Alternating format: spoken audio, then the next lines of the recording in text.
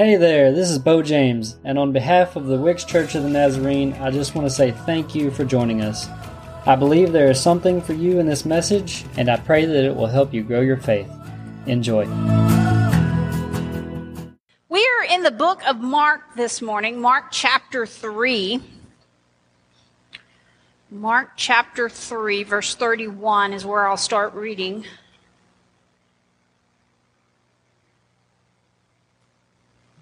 The true family of Jesus. How many of you know sometimes family, we don't share blood in a biological sense, do we? We share blood by Jesus Christ, and that's what makes us family. And I'm so thankful for that. So thankful. Then Jesus' mother and brothers came to see him. They stood outside and sent word for him to come out and talk with them. Man, you know you're in trouble when mama comes for you, right?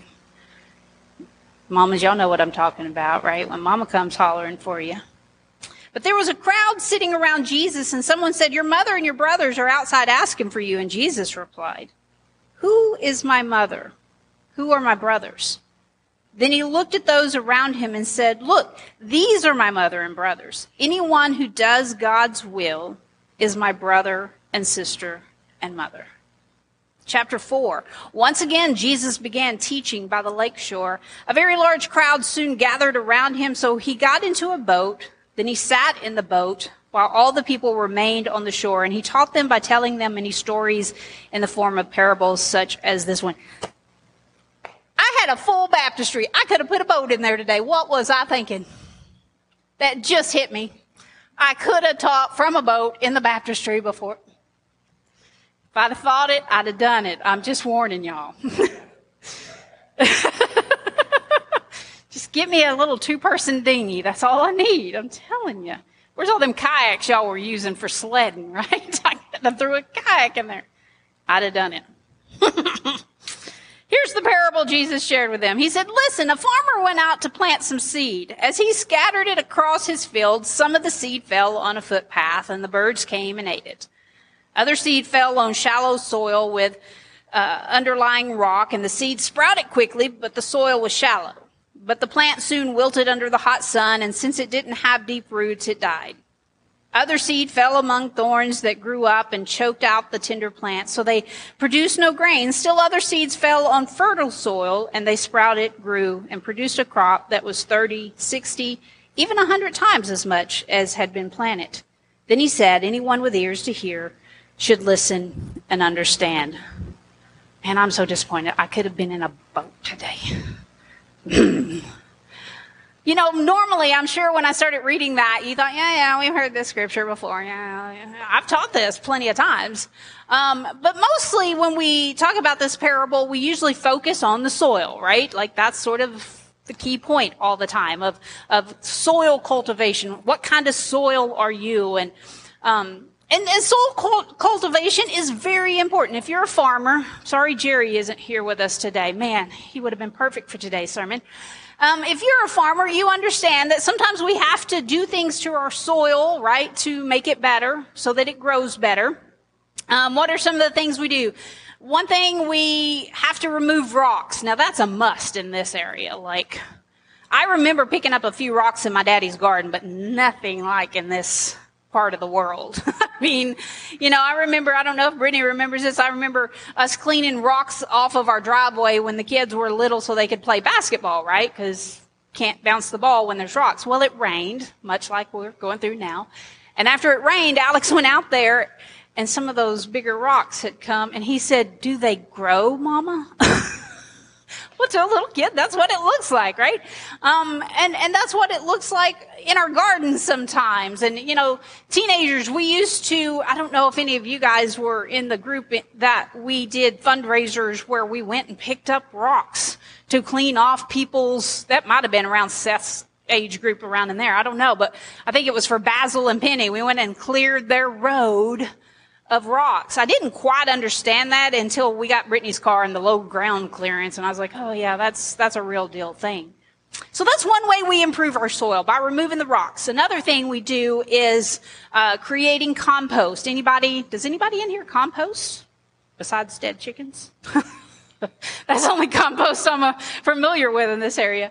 I remember my mom and dad did a little bit of that. And usually you take some of your stuff out of your kitchen and leaves and things, but it was too much work for me I remember going through that. Everybody goes through that let's save the world thing once or twice in their life where, we're going to do something to help the world. And composting was one of those things I thought I would do one time until I figured out how much work it was. And then I was over it. I was like, it's okay. The world is still turning. It's okay. So I wasn't much of a composter, but you do that and it helps replenish the soil, right? Depending on what you put in that compost, though. It's kind of like a recipe. Another thing is to cultivate the soil is adding nutrients to it, right? This lesson actually taught me that one thing, and tell me if any of you guys have ever done this. It says tomatoes like the extra calcium. So some people will put milk or eggshells to their, anybody, have you ever done that? Yeah? Oh, got one? Yeah?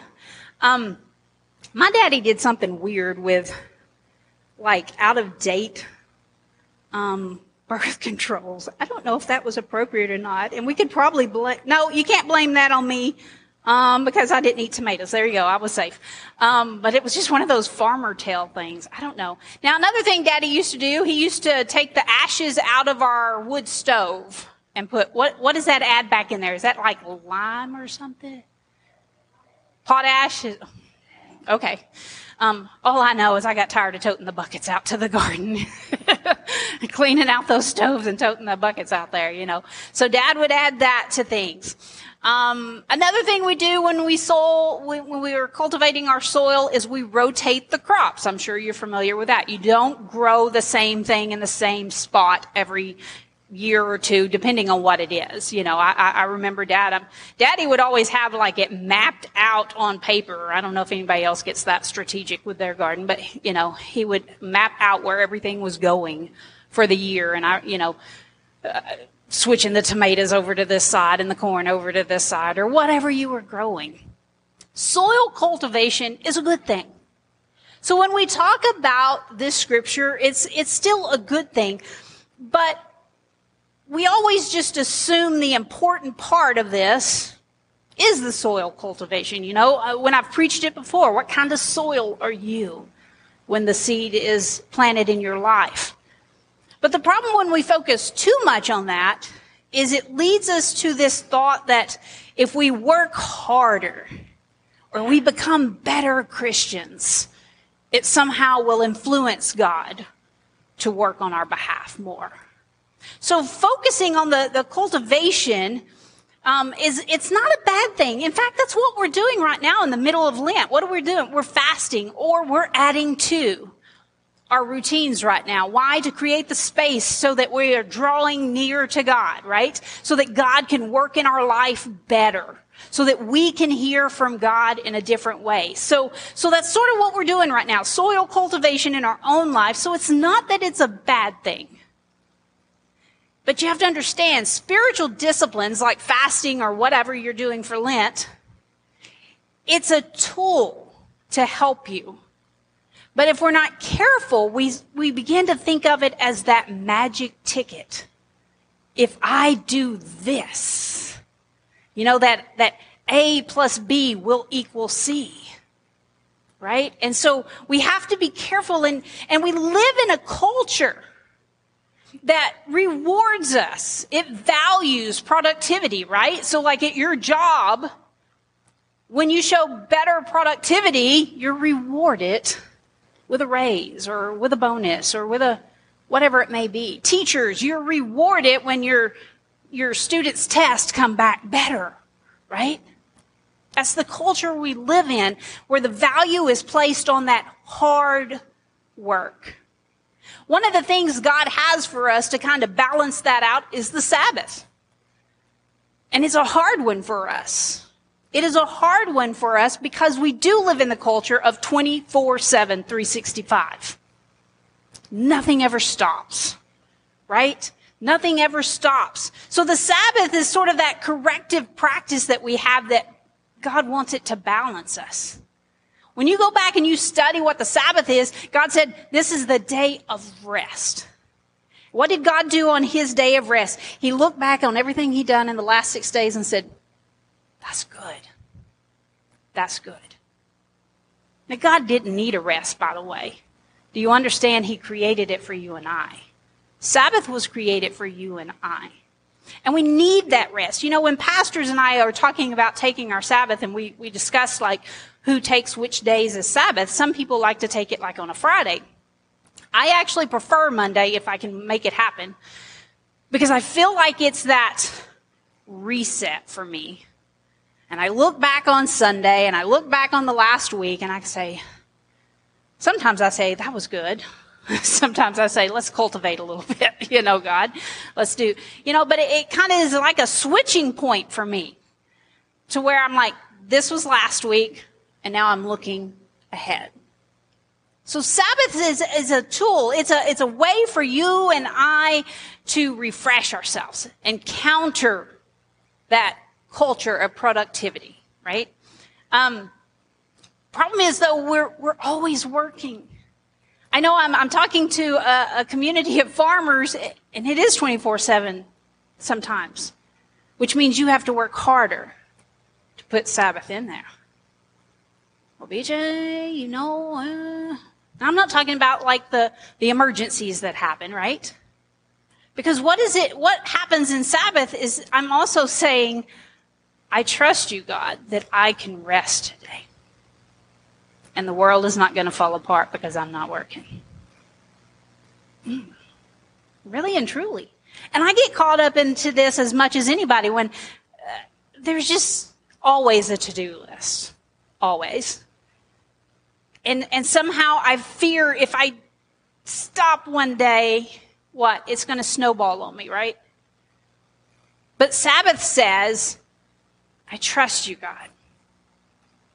Here's a question. Do we trust God to do the work in us even if we're not working? Think about that.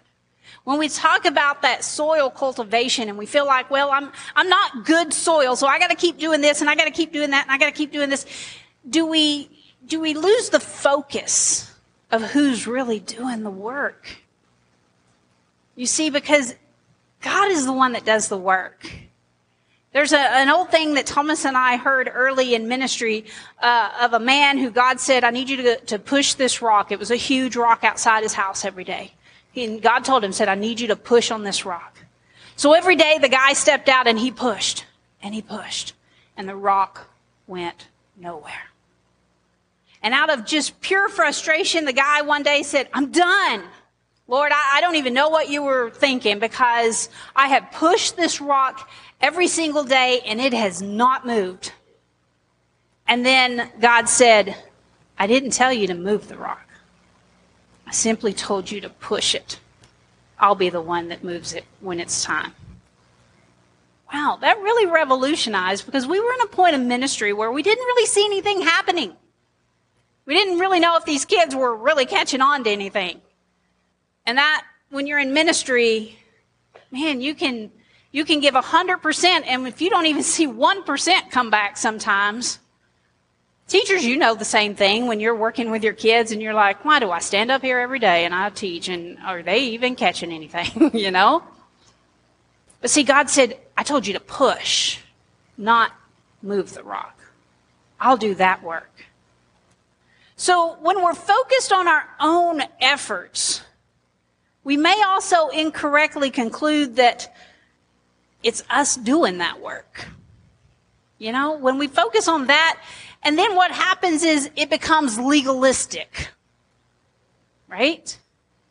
So I have to show up every Sunday. I have to show up, used to it was Sunday night, Wednesday night. If the doors were open, I have to be there because Lord knows God can't keep that church going without me. Right? Is that what we think? I mean, we may not really be having that exact conversation, but in essence, that's what we're telling God, right? So we have to be careful that it doesn't become legalistic when we're talking about this soil cultivation in our life. Because then when it becomes focused on me, what I do, then we have what we call the health, wealth, and prosperity gospel. And again, this just simply says, if I work hard enough, God will bless me with this. But that's not true, is it? Because for every great testimony I can hear, I bet there's 3 more sitting here that can say, that didn't work for me. I prayed like you prayed. And that's when we have to step back and go, God never said this plus this. God is just good. Period. God is just good.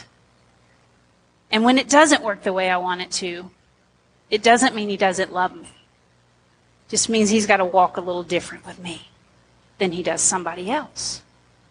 But we read this passage and think, man, I must have been bad soil. I didn't hear it right. But see, that's what happens if we pay too much attention, and maybe over the years maybe we have looked at this and looked at the soil too much. So today what I want you to focus on is the sower of the seeds. Let's talk about that angle today.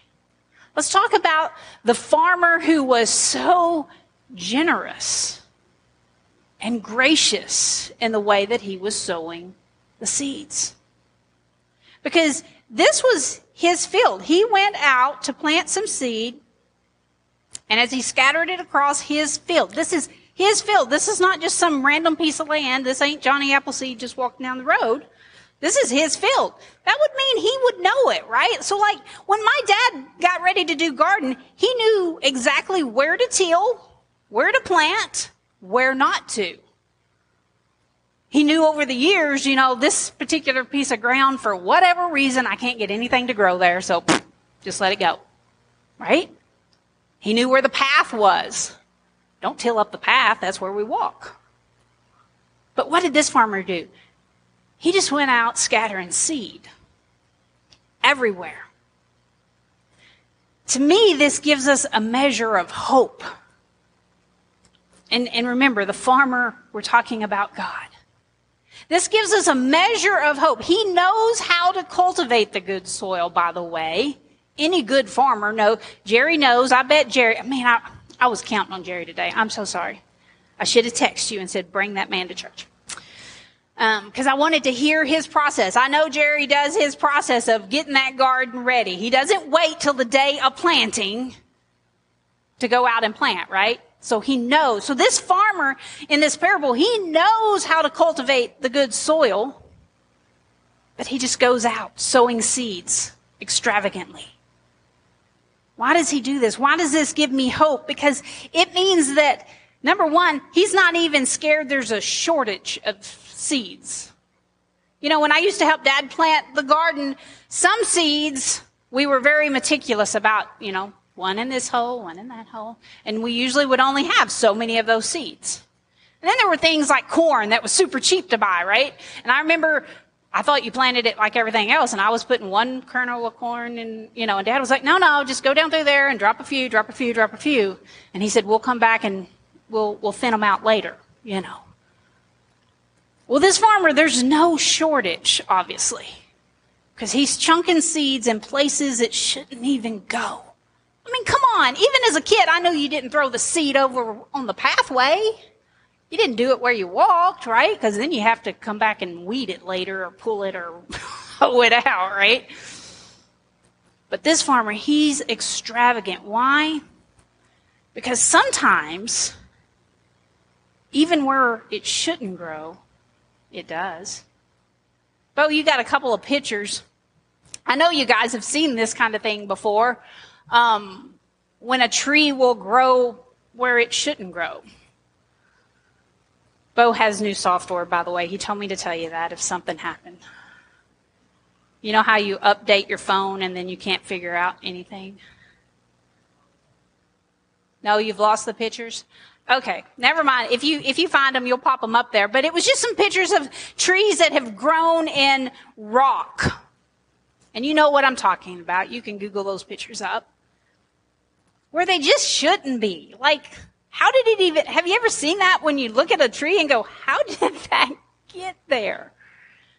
And a lot of times it's because that one little seed fell in a little crack somewhere and it took root, and somehow it just kept growing. And got big enough, it busted the rock out. I think there was one more, yeah. You know, sometimes when we're hiking at Pedagene and other places, you'll just see a tree in the most odd place and go, what are you doing? Like, why are you there, you know? So that's the hope I see in this farmer in the parable. That we look at it and we do read that, you know, these are not the optimal places. But God, see, he does the work. And in the places so many people say are not good enough, the most amazing stories can come out of those places. And people will look at it and go, what in the world? And when we look at it in this fashion, when we're looking from the angle of the farmer, what you're looking at is what we call prevenient grace. We talked a little bit about this last week. Prevenient grace. That's when God is working in your life and in other people's lives before they even know he's working. That's all that little word means. Prevenient grace is just when God is already working when we don't see it happening. And so even if people choose not to receive it, God's grace is so big, he still gives it. Do you understand? I want you to wrap your mind around how awesome God's grace is. That even if people say no, he's still offering it. He's not picking and choosing. And I need you to hear that, because we fall into that sometimes. We fall into that, you know, because I look at this sometimes. This is the pastor perspective, and I see 4 different types of soil, and only one produced a crop, which tells me 25% of that land gave me a return. Which tells me out of everybody listening today, 25% are going to get it. And the rest, I don't know. But that doesn't mean that I should pick and choose who I'm throwing it out to, right? That's why when I pray, God, I need you to open their ears and let each person hear their message. Because you're going to hear different things that catch your attention. Maybe you even hear something that will spur you when you leave to look it up and look at something else, right? Because it confirms something else you've been struggling with anyway. So the seeds are an illustration of the kingdom of God, right? And we see it in other places, mustard seeds, right? The harvest is ripe. We just need the workers, right? We don't need to strive more to earn God's love or grace. Do you hear me, church? Because I know somebody is sitting here, or you're at home online and you have struggled with this of, I'm not good enough. I'm not worthy enough. I'm not quite there. You know, maybe you're just a little bit rocky soil. If I could just get rid of some of these rocks in my life. But see, what I see is that God's grace is everywhere. And there's nothing you can do that makes that bigger or better for you than anyone else. He doesn't love that person more than you because that got answered in their life. I don't know why that got answered in their life and not in your life. I don't know. I can't explain God's reasoning all the time. But I can tell you he's a good God. He's a good Father.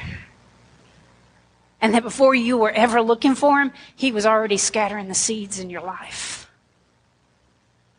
Because I know many of you can stand up and tell me those testimonies of the things that happened before you were looking. That you didn't know what it meant until it happened. So we can celebrate the growth that's taking place in our lives just because we know God is faithful. Even before we see it, right? Because it's easy. I can watch the news every day or read on Facebook, and I see that 75% that I'm like, I'm sorry, God, we are so off. But I can never judge and say they don't deserve God's grace. Because this parable says His grace goes everywhere. His grace and His love is so extravagant that the people that rub you the hardest wrong way, He still loves them and will give them opportunity. You know, if I was up to, if it was up to me, a lot of times I would be stingy with seeds. I stole some of Brittany's bird seed this morning. How many of you fed your birds over snow?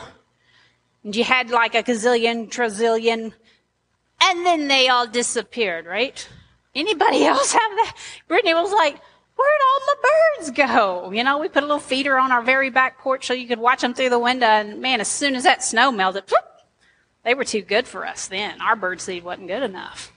In fact, they left quite the mess on our porch when that snow melted.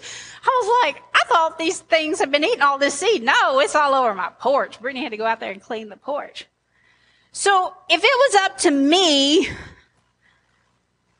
I would say, well, you look like pretty good soil. There you go. Okay, you look like good soil. Sorry, Levon, you're fixing to hate me. Eric, you're pretty good soil. The rest of you, you're looking kind of rocky today. But you know what God does?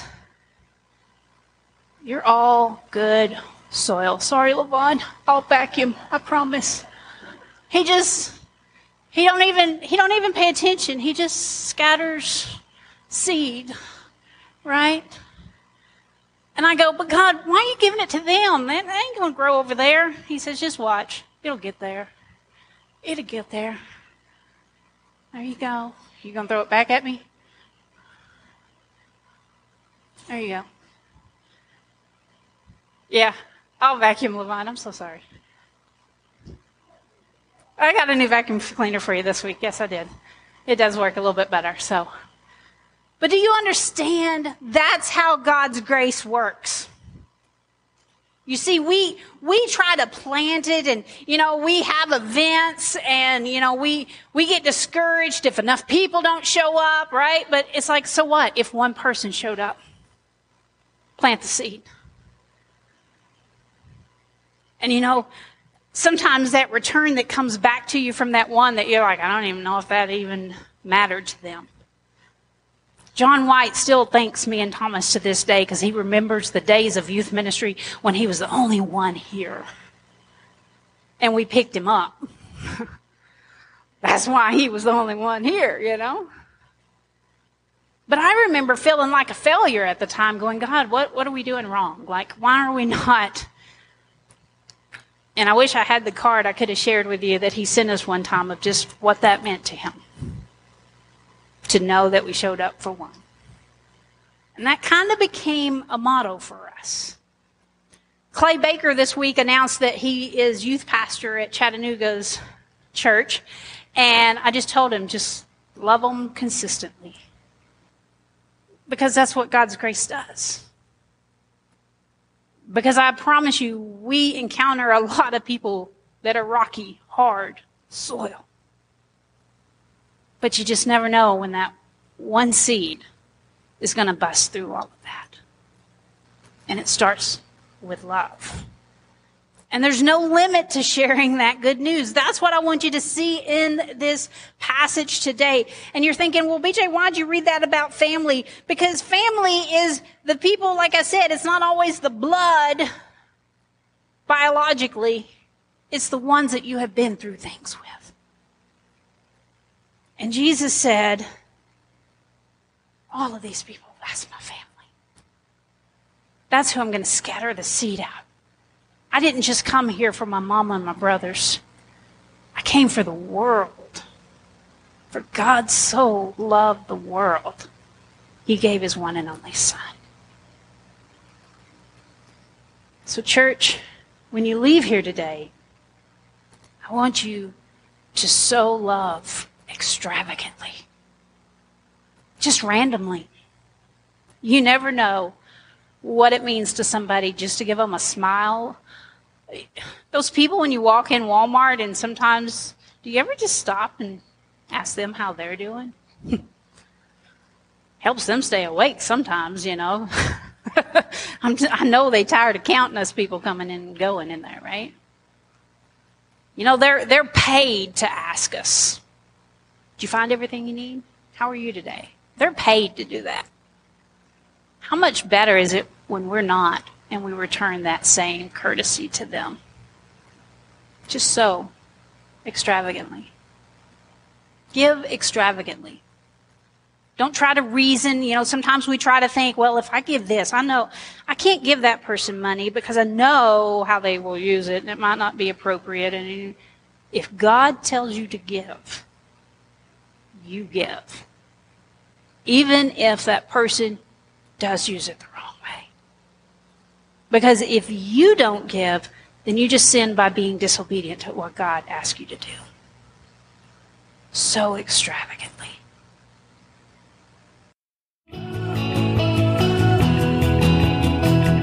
Hey, I hope you received exactly what you needed from that message. If you want to connect with us, you can find us on Facebook, YouTube, or you can always find us in person if you're in the area. If you'd like to support our ministries, you can find us on Tithely. Thank you to those who support our church. I hope you will subscribe and join us on the next one. And remember, you are loved.